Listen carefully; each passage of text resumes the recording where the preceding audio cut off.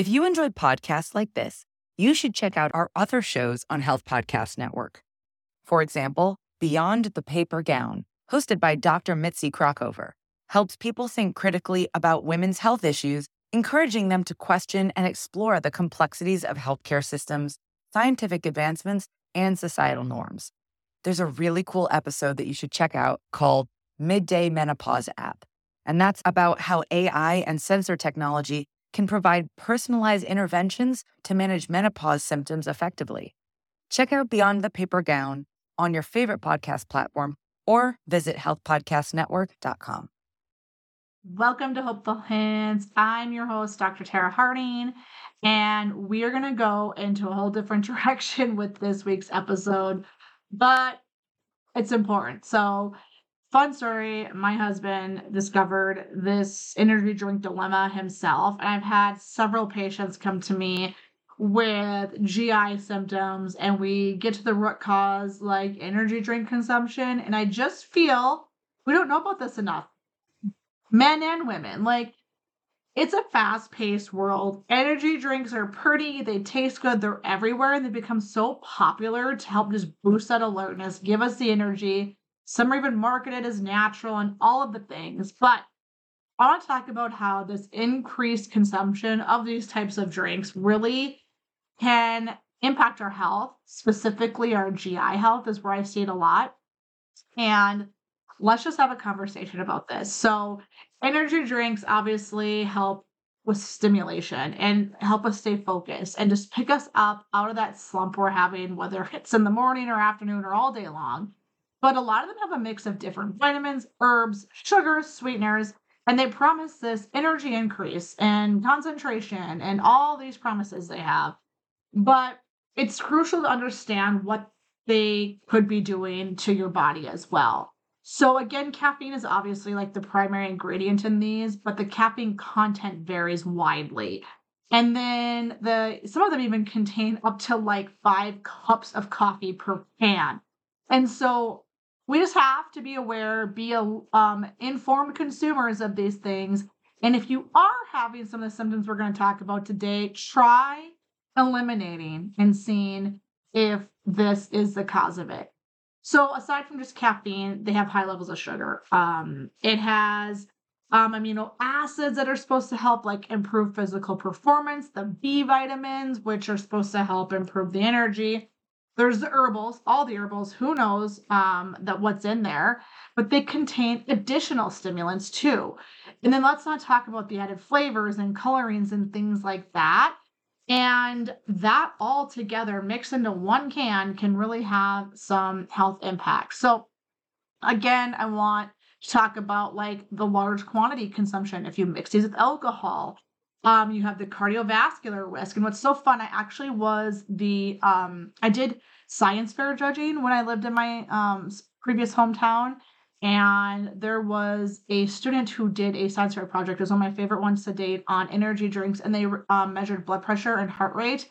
And we saw in that study in high school alone how age and amount of consumption and even just one can really have an impact on the cardiovascular system. So knowing that high caffeine sugar can really have high blood pressure, heart rate, arrhythmias.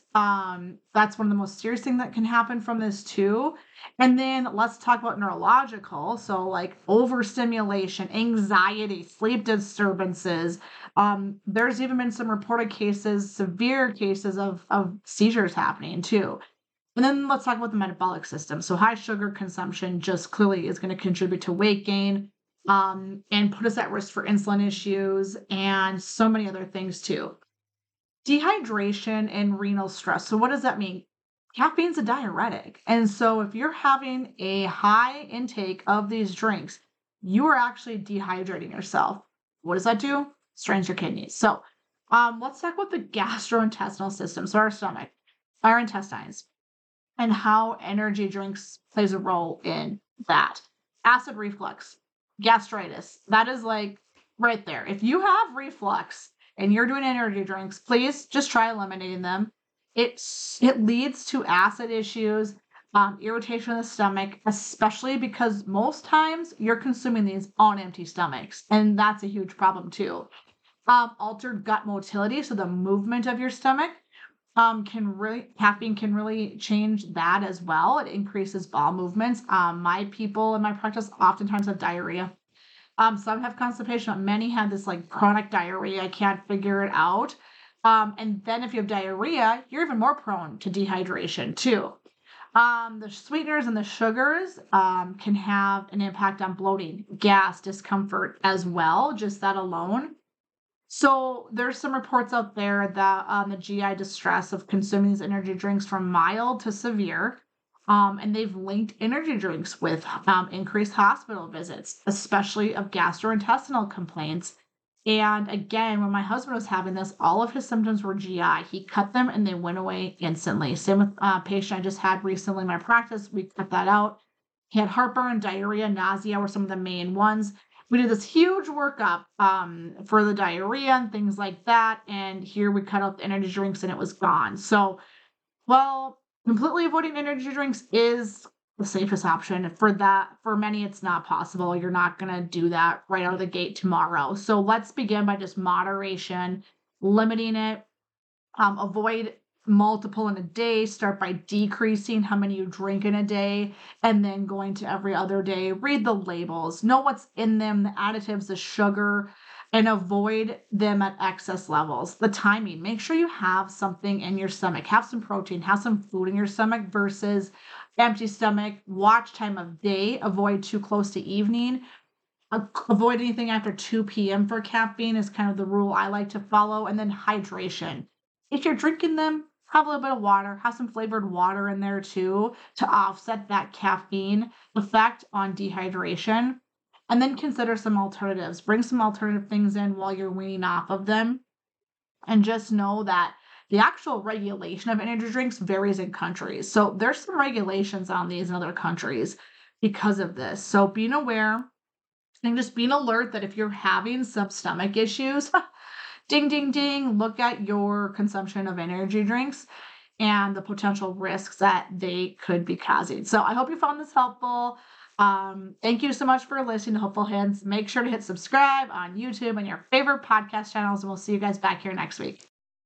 If you enjoyed podcasts like this, you should check out our other shows on Health Podcast Network.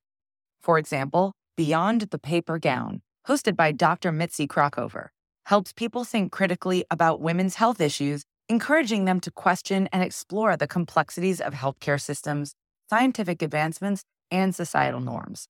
There's a really cool episode that you should check out called Midday Menopause App, and that's about how AI and sensor technology can provide personalized interventions to manage menopause symptoms effectively. Check out Beyond the Paper Gown on your favorite podcast platform or visit healthpodcastnetwork.com.